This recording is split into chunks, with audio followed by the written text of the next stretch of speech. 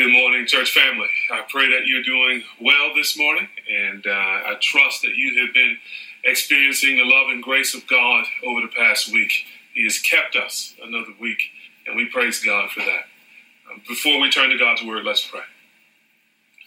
Father, we do thank you for the privilege of gathering in this way, to hear your word, to think about its truth, to apply it to our lives, and to even encourage each other despite the distance.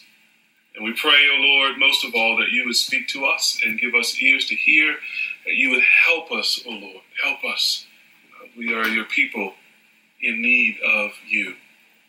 Bless us, we pray, in Jesus' name. Amen. So last week we continued our study of human embodiment by turning to consider the social implications of the body. We looked again at the early chapters of Genesis, and we saw how being created in God's image, being created for work to cultivate the world, being created in gender, and God's pronouncement that it's not good for man to be alone, all of those are indications to us that we are meant for community. And the way in which we experience community is through our embodiment. Our physical forms facilitate the ability to be together, to be in social or society. And to say that we are social creatures and the body is essential for our social nature, well, that brings us to a touchy topic. It brings us to the topic of touch. Lori Ferguson Wilbert, in her excellent book, Handle with Care, writes this: our society simply doesn't know what to do with the human body or touch. Our culture is confused, and confusion only results in more confusion. Culture is telling itself lies about touch. It tells them in films, in music, on beaches, in boardrooms, in marriages, and in schools. And the church is telling itself lies about touch, too. Well, as a result of all of this confusion, we don't know what to do with our bodies. We don't know when to touch. Is it safe to touch? Is touch necessary? In this circumstance, is it wise? Do all people want to be touched? Do they want to be touched by all people or just some people? There are a million questions that rise to the surface in almost a million situations that address this issue of touch. And in addition, there are questions about the meanings of touch. Touch communicates. But the meaning a touch communicates depends a lot on various factors. For example, a punch on the arm could communicate friendship among teammates on an athletic team. Or it could communicate violence in a fight between enemies. The same fist and swing of the arm communicates two radically different things. Or a man's arm draped across the shoulder of a woman. Well, that might communicate pride and affection if it's a father at his daughter's graduation. Or it can communicate violence and discomfort and violation if it's a drunk boss at the office Christmas party. The same gesture, same form of touch, totally different meanings. And those are the easy examples. We live in a world of constant touch and constant meaning, but do we know? We don't always know what the touch means, either to the one doing the touching or to the one being touched.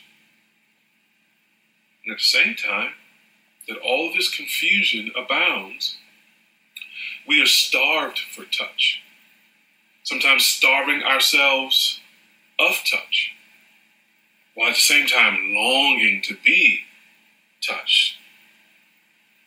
We find it difficult to interpret touch, even though we give it and receive it as a normal part of life.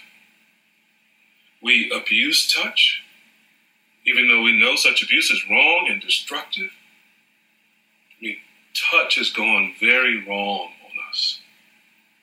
Not only do we use our bodies to touch, but we carry our experience of touch, both good and bad, in our bodies. So any series on embodiment, on the embodied life, has to address the subject of touch.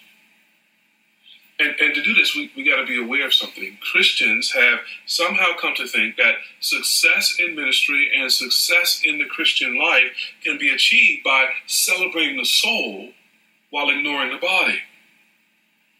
But that will never lead to a ministry in a Christian life that makes a tangible difference in the world, precisely because we are embodied creatures. As Pastor Zach Eswine puts it, to follow Jesus into significance is to settle into the physical. So, if we're going to think about the social aspect of being embodied persons, we must learn to think about touch rightly. We must handle the complexity of the subject, or at least begin to. So for our purposes, I want us to think about three types of touch. There is sacred touch, there is sinful touch, and there is saving touch. In addition, I want us to consider three contexts in which touch happens. There's a platonic context among friends and neighbors. There is a sexual context, and there is a professional context for touch. And finally, I want us to consider the one of two positions that we're in as it relates to touch. We're either the person's giving touch or we're the person's receiving touch. We can be a giver of touch or a receiver of touch, whether it's sacred, sinful, or saving. That can occur in a multitude of relational contexts, from platonic to sexual to professional. Figuring out which touch is good and which touch is bad depends on this mix of factors. So let me give you our outline for our time. Number one, sacred touch builds. Sacred touch builds. Number two, sinful touch destroys. Sinful touch destroys. And number three, saving touch redeems. Saving touch redeems. Let's take that first point, sacred touch builds. I begin to infer that from Genesis chapter 2, verse 7, where the Bible says, "Then the Lord God formed a man of dust from the ground and breathed into his nostrils the breath of life, and man became a living creature." Genesis 2, verse 7 is telling us how we came to have bodies and how we came to live. With the rest of creation, God spoke and everything became. But now with humanity, he changes the way he creates us. Notice what the text says. He formed us from dust. The word form paints the picture of a potter working with clay. With his own hands, God shaped us. And through his holy touch, God literally built us. He sculpted us. We have bodies as a result of divine touch, sacred touch. This is God's sacred platonic touch. It's the touch of a friend. It's intimate, but it's not sexual. And the fact that people confuse those two things, intimate with sexual, is an indication of how confused we are with touch. We can barely imagine an intimate, friendly touch without the mind going to the sexual. We are confused about touch. But God here from the beginning is showing us that there is such a thing as sacred platonic touch. And the result of it is it creates, it builds. And being made in God's image, we are capable of giving that kind of touch. Not only are we capable of giving that kind of touch, but we also need to receive sacred touch. We need to make contact with our fellow human beings because we are embodied people. Touch then goes a long way in defining what it even means to be human. This is so true that not being touched makes us to feel subhuman, even distorts our personality. Many of you will no doubt know the old experiments that were done with infants in a birthing room in a hospital, some of whom were given touch and some of whom were deprived of touch. And those babies who did not receive touch in their infancies went on to develop all kinds of abnormalities. Well, it's because the moment we are born, we come into the world experiencing contact. It's the first of our senses that's really keen and alert. Even in the womb, a baby can feel a touch. We need touch. It's part of what makes us human. And not only do we need platonic touch, but there's another kind of touch here that's in Genesis 2. At the end of Genesis 2, God creates woman and presents her to Adam. You'll recall this was God's solution to his assessment in Genesis 2:18 that it's not good for man to be alone. That not good gets fixed by the creation of woman, who's to be a partner to man. So human society is God's idea.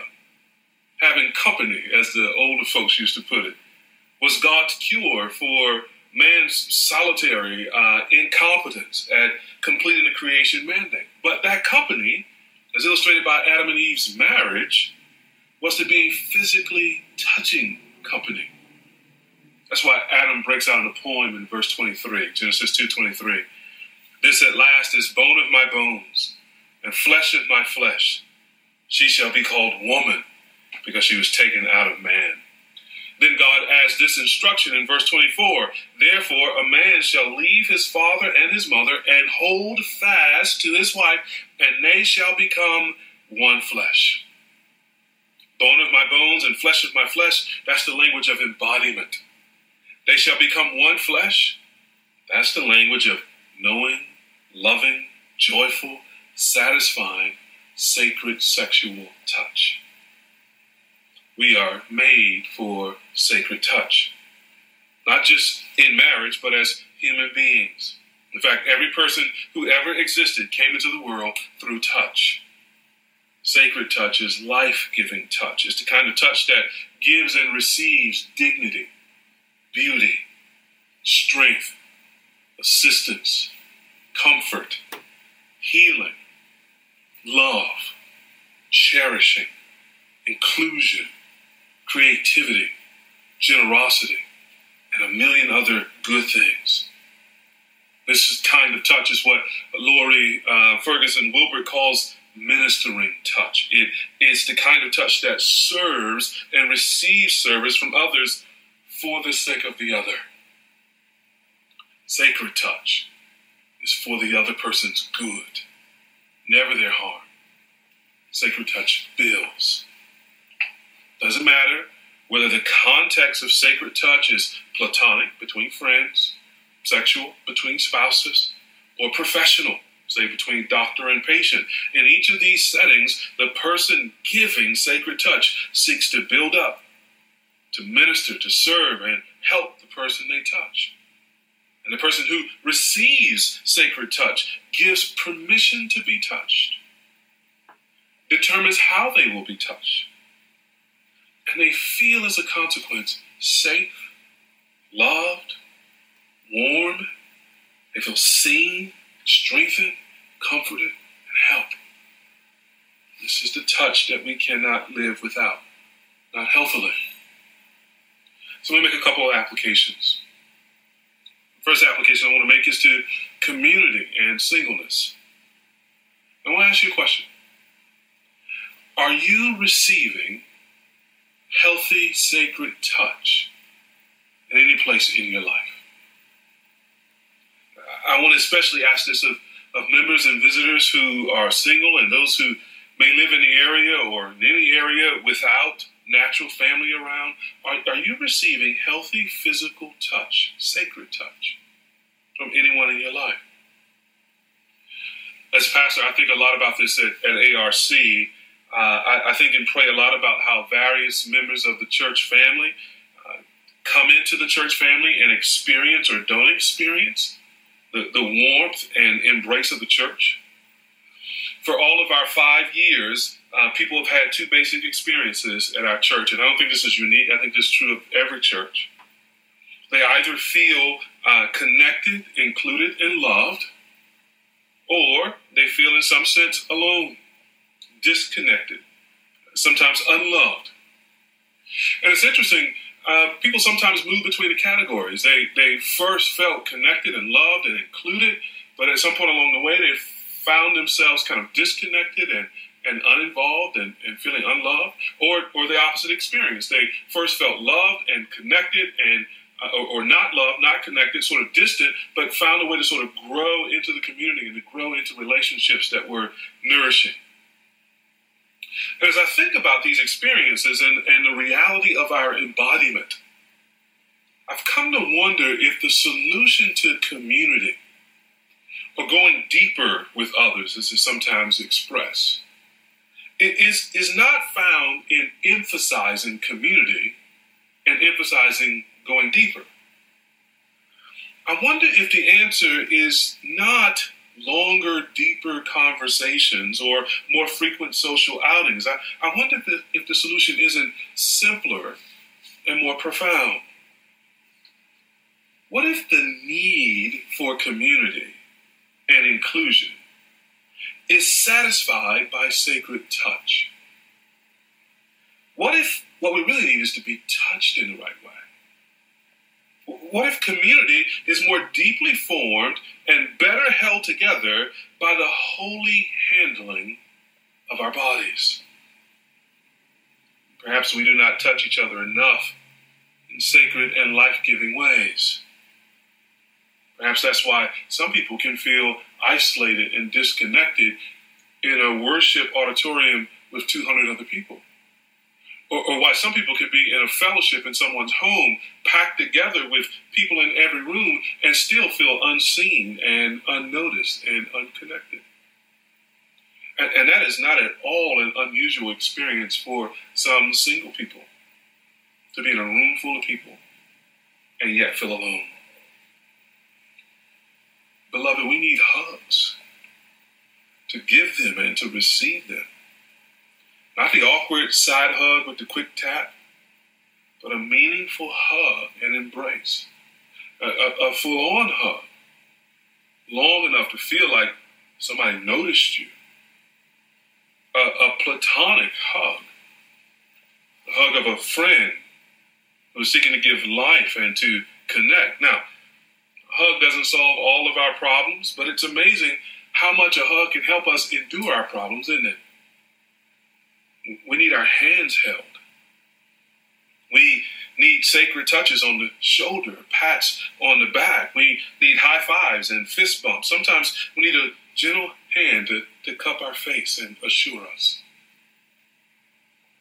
This is part of how we build community and how we strengthen the feel of family. It's by sacred touch. And think about the opposite. Think about what withholding touch says, what it communicates. It communicates things like this: you are beneath me. You don't matter to me.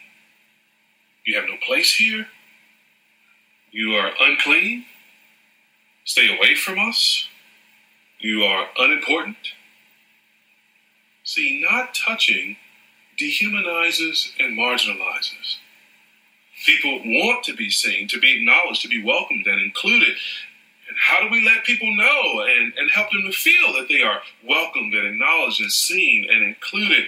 Lori Ferguson Wilbert writes this again: we enact our seeing by touching. We enact our seeing, our recognizing of others by touching them. In the handshake, in the hug, in the fist bump, in the bringing in, it's by touch. Now, we don't want our single brothers and sisters to find more welcome, more care, and more trust in the touches of their non-Christian co-workers and neighbors than they find in the touches of their Christian siblings at church. We don't be so withdrawn from touch as a Christian family that the only place we find ourselves being touched is in the company of people who do not have the mind of Christ.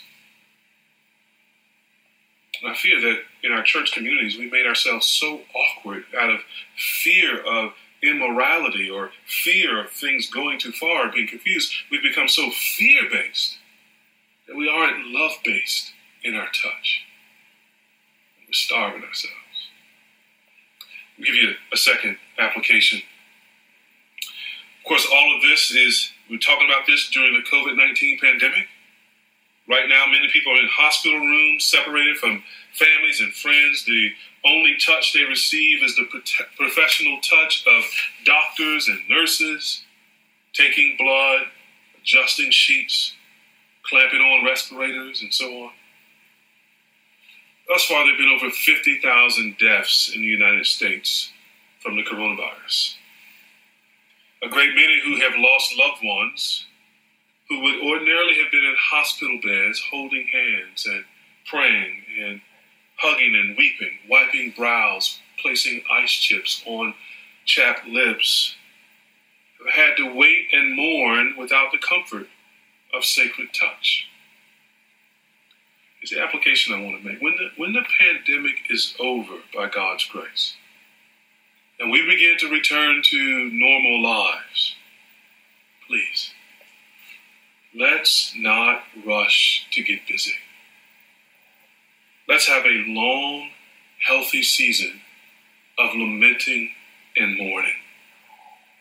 Right now, the country is being pent up, backed up with mourning and grief, and no way to sort of let it out in the typical rituals of wakes and funerals and dinners and repasts and touch. Some have been starved of touch while losing loved ones. Let's now feed them enough touch to overcome that starvation that they've had to endure. So when we come out of this, let us be embodied and let's touch one another. Which brings us to point number 2. Sacred touch is not the only kind of touch in the world. Sin has entered the world and distorted touch just as it distorts everything else. So to quote Pastor Zach Eswine again, he puts his finger on the problem for us when he writes, "Physical touch is meant as a holy act. Few of us know in an experiential way what it means to touch or be touched in a sacred way. Profane touch has mentored and broken most of us. Sinful touch destroys. To be mentored and broken by profane or sinful touch is to be steadily taught how to sin with our bodies. The story of embodiment goes wrong pretty much early in the Bible, right after the creation of Adam and Eve, right after the second chapter where we see them being formed from the dust and Eve being taken from Adam's rib. Chapter 3 begins the story of the distortion of touch and sin's effect on touch. So in Genesis chapter 3, verses 3 to 6, where Eve is tempted by the serpent and she sees the fruit and she desires it, what does she do next? She touches it, takes it, and eats. So even the ordinary ways of eating have been distorted. Touch has been ruined. Or just a little bit later, in Genesis chapter 3, verse 16, where God now is confronting Adam and Eve because of their sin. In verse 16, he says to the woman that she'll have pain in childbearing, and her husband's she'll have a desire for her husband that he'll rule over her. So now the intimate touch between husband and wife, knowing each other, naked and not ashamed, has become a power struggle where touch is now a matter sometimes of manipulation and abuse. And childbearing, well, there's going to be pain in childbearing. So there's going to be, even in that touch of life-giving, the effects of sin, the scar of sin. Or we think about work and death. Genesis 3, verses 17 to 19. God turns now and judges Adam. The pleasure that he should have gotten from work and filling the earth with God's glory, well, now that pleasure is turned to drudgery, the tactile sensation of using your hands and body in work. Well, it becomes an agony. And God pronounces death. That sin's ultimate consequence is that we will stop living and we will return to dust. It's literally a kind of disintegration that removes us from the possibility of life-giving touch. If that weren't bad enough, things get worse in Genesis chapter 4. In verse 8, we have the record of the world's first murder. Technically, it's fratricide. One brother, Cain, kills another brother, Abel.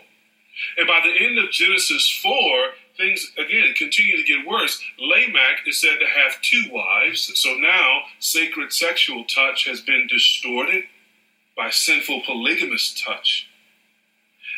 And Lamech boasts about killing for revenge, that if someone wounds him, he's going to kill them.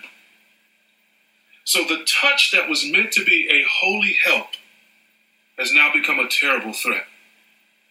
This is the world we now live in, and it's why teaching on this subject is so important. Touch has become sinful. What is sinful touch then? Here's the basic nature of sinful touch. Sinful touch takes and it harms. The giver of sinful touch looks to take control over others, to hold them and dominate them. Sinful touch aims to take pleasure for itself, making the other an object. It looks to manipulate. It does not heal, sinful touch, but it exploits and it abuses. Sinful touch is always sinful. And what is it to receive sinful touch? Well, the person on the receiving end of sinful touch feels touched in sinful ways, violated, abused, confused, harmed, degraded, and as a consequence, they want to escape. They want to get out of that situation. And there may be feelings of shame and illegitimate guilt. Illegitimate because you didn't sin, you were sinned against. There's no reason for you to feel guilty, but we do because of the nature of sinful touch. And those feelings and experiences can last years beyond the event itself. The poet John Keats writes, "Touch has a memory. Touch has a memory." We'll quote again from Lori Ferguson Wilbert in her excellent book, Handle with Care. If you're interested to think more about touch and the redemption of touch, I highly commend this book to you. She writes, "We remember stolen touch, inappropriate touch, abusive touch, or unwanted touch. We also remember times when we've stolen touch from others or given it sinfully, wanting something in return. All touch we've experienced before marriage informs how we touch within marriage." Well, it happens to be the case that this quote comes from her chapter on marriage, but this quote is true not just of marriage relationships. It's true in all of life. The trauma of sinful touch, and it is a trauma, is literally carried in the body. Here's how Bessel van der Kolk describes it in the book, The Body Keeps the Score. It's a lengthy quote, but bear with me. "While we all want to move beyond trauma, the part of our brain that is devoted to ensuring our survival, deep below our rational brain, is not very good at denial. Long after a traumatic experience is over, it may be reactivated at the slightest hint of danger and mobilize disturbed brain circuits and secrete massive amounts of stress hormones. This precipitates unpleasant emotions, intense physical sensations, and impulsive and aggressive actions. These post-traumatic reactions feel incomprehensible and overwhelming. Feeling out of control, survivors of trauma often begin to fear that they are damaged to the core and beyond redemption." What's he saying? What's the author saying here? Well, this means there are events, including those events that involve sinful touch, that are not only sins done with a body and to a body, but are sins whose effects are carried in the body. Trauma is another way of saying our bodies have memories. It's a way of saying that the memories of our body sometimes hinder and distort our reactions to life. Traumatic responses are what happen when the embodied memory associates both related, and this is important, even unrelated events to the past trauma. So we, our bodies, react as if the traumatic event is happening again. Here's a couple of illustrations. A war veteran comes home, traumatized by the war, traumatized by bombs and gunfire. He's walking down the street, hears a car in the distance backfire, and instantly he is transported, as it were, back to the battlefield. His body responds with the kind of adrenaline and the kind of stress reactions that are consistent with battlefield activity. The body has remembered the trauma and associated something unrelated to it and is now causing the person to react that way. Or take someone who grew up in an abusive household. They may react bodily to a loving touch from a spouse as if they were the 5-year-old running from a drunken father.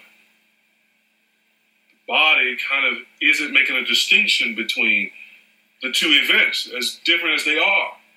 And the body is remembering the trauma and producing a trauma-based reaction. Our bodies they are alive and active, and we have to come face to face with them.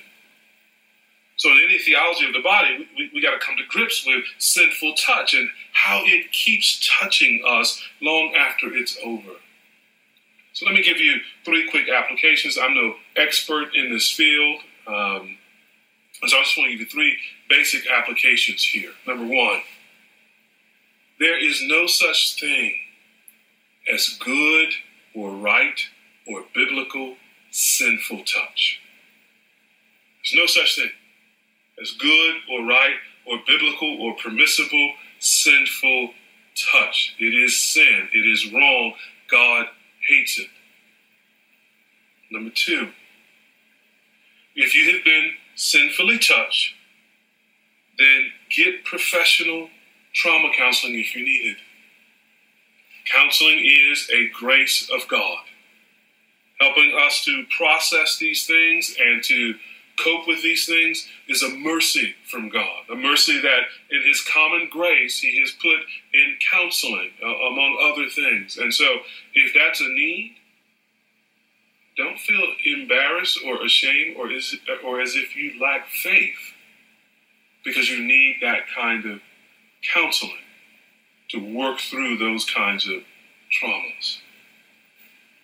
Number 3, say no to unwanted touch. Get out of the situation and report it. I said before that touch has meaning, and the toucher doesn't know what meaning is being received by the one touched, and the one touched often doesn't know what meaning is being expressed by the one doing the touching. But part of what that means then is we have to communicate beyond the nonverbal of touch and communicate verbally, to say no, to say stop, to say quit, to say I don't like that, I don't want to be touched that way. Step away from me, and to get help. And I know that in particularly abusive situations, that can be very hard to do. This is why if we know someone who's being abused, we need to step up and step in and speak up for them, to ally with them, partner with them in that way.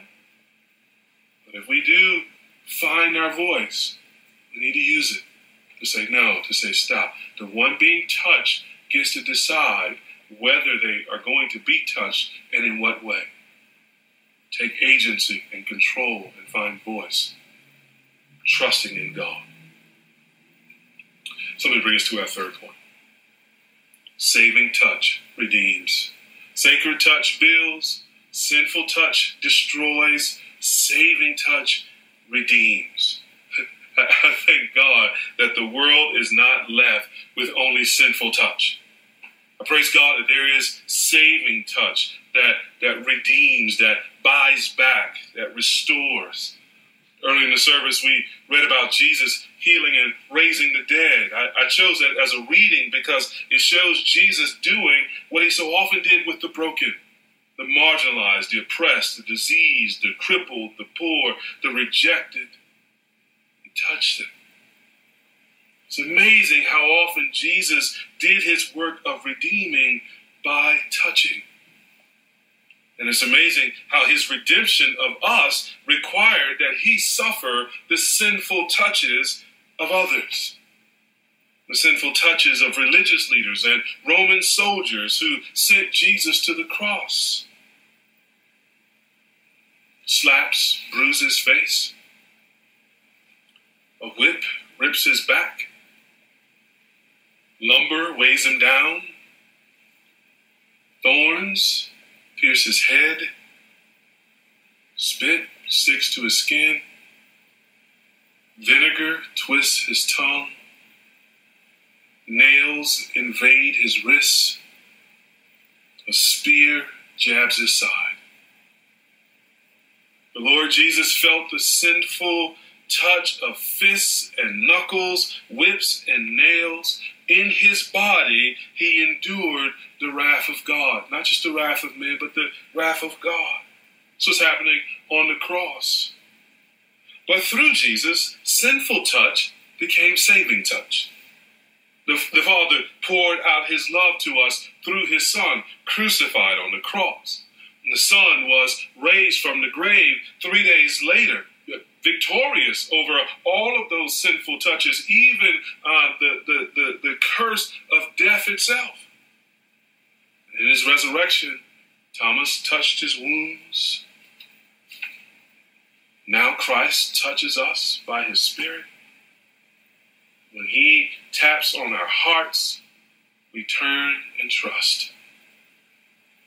And his touch becomes everyday touch for those who believe, because he lives in our bodies by his Spirit.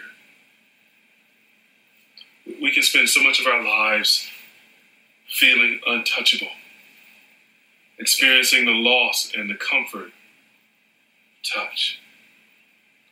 But in comes Jesus, touching all those whose skin had grown hungry for stimulation. In comes Jesus in a body, making contact with other bodies. In comes Jesus to redeem our bodies and our souls with the touch of his love, with the sacrifice of himself. And now we who believe in Jesus can go into the world too, practicing saving touch, redeeming touch. We have become his body, his hands, his feet, his eyes, his nose, his torso, and we are embodied to let the world know what it feels like to be touched by God.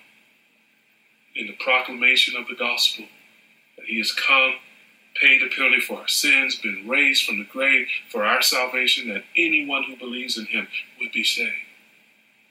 But to also demonstrate the tangibleness of his love in works of mercy and compassion and kindness to others.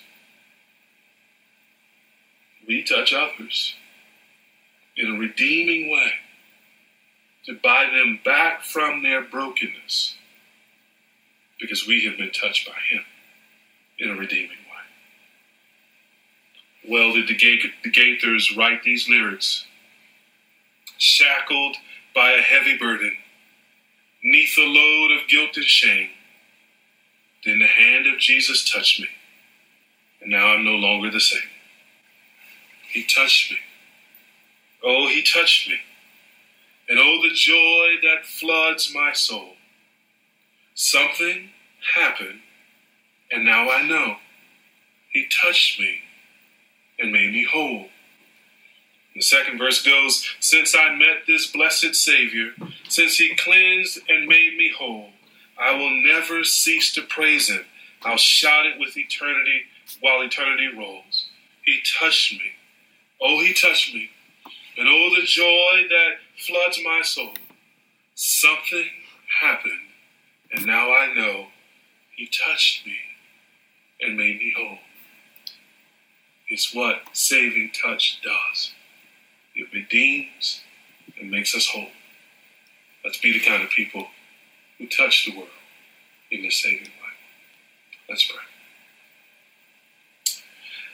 Father, we thank you for sending your Son into the world in our flesh to redeem us, O Lord, from the brokenness that had mentored us, from the sinful touch that had broken us. Redeem us even from ourselves and the sinful ways we touch ourselves to make us new. Thank you that he accomplished our salvation on the cross and in the resurrection, and all the righteousness that we owe you, he has provided in his obedience.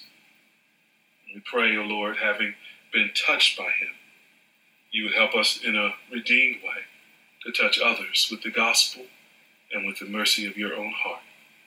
Help us, O Lord, we pray. In Jesus' name.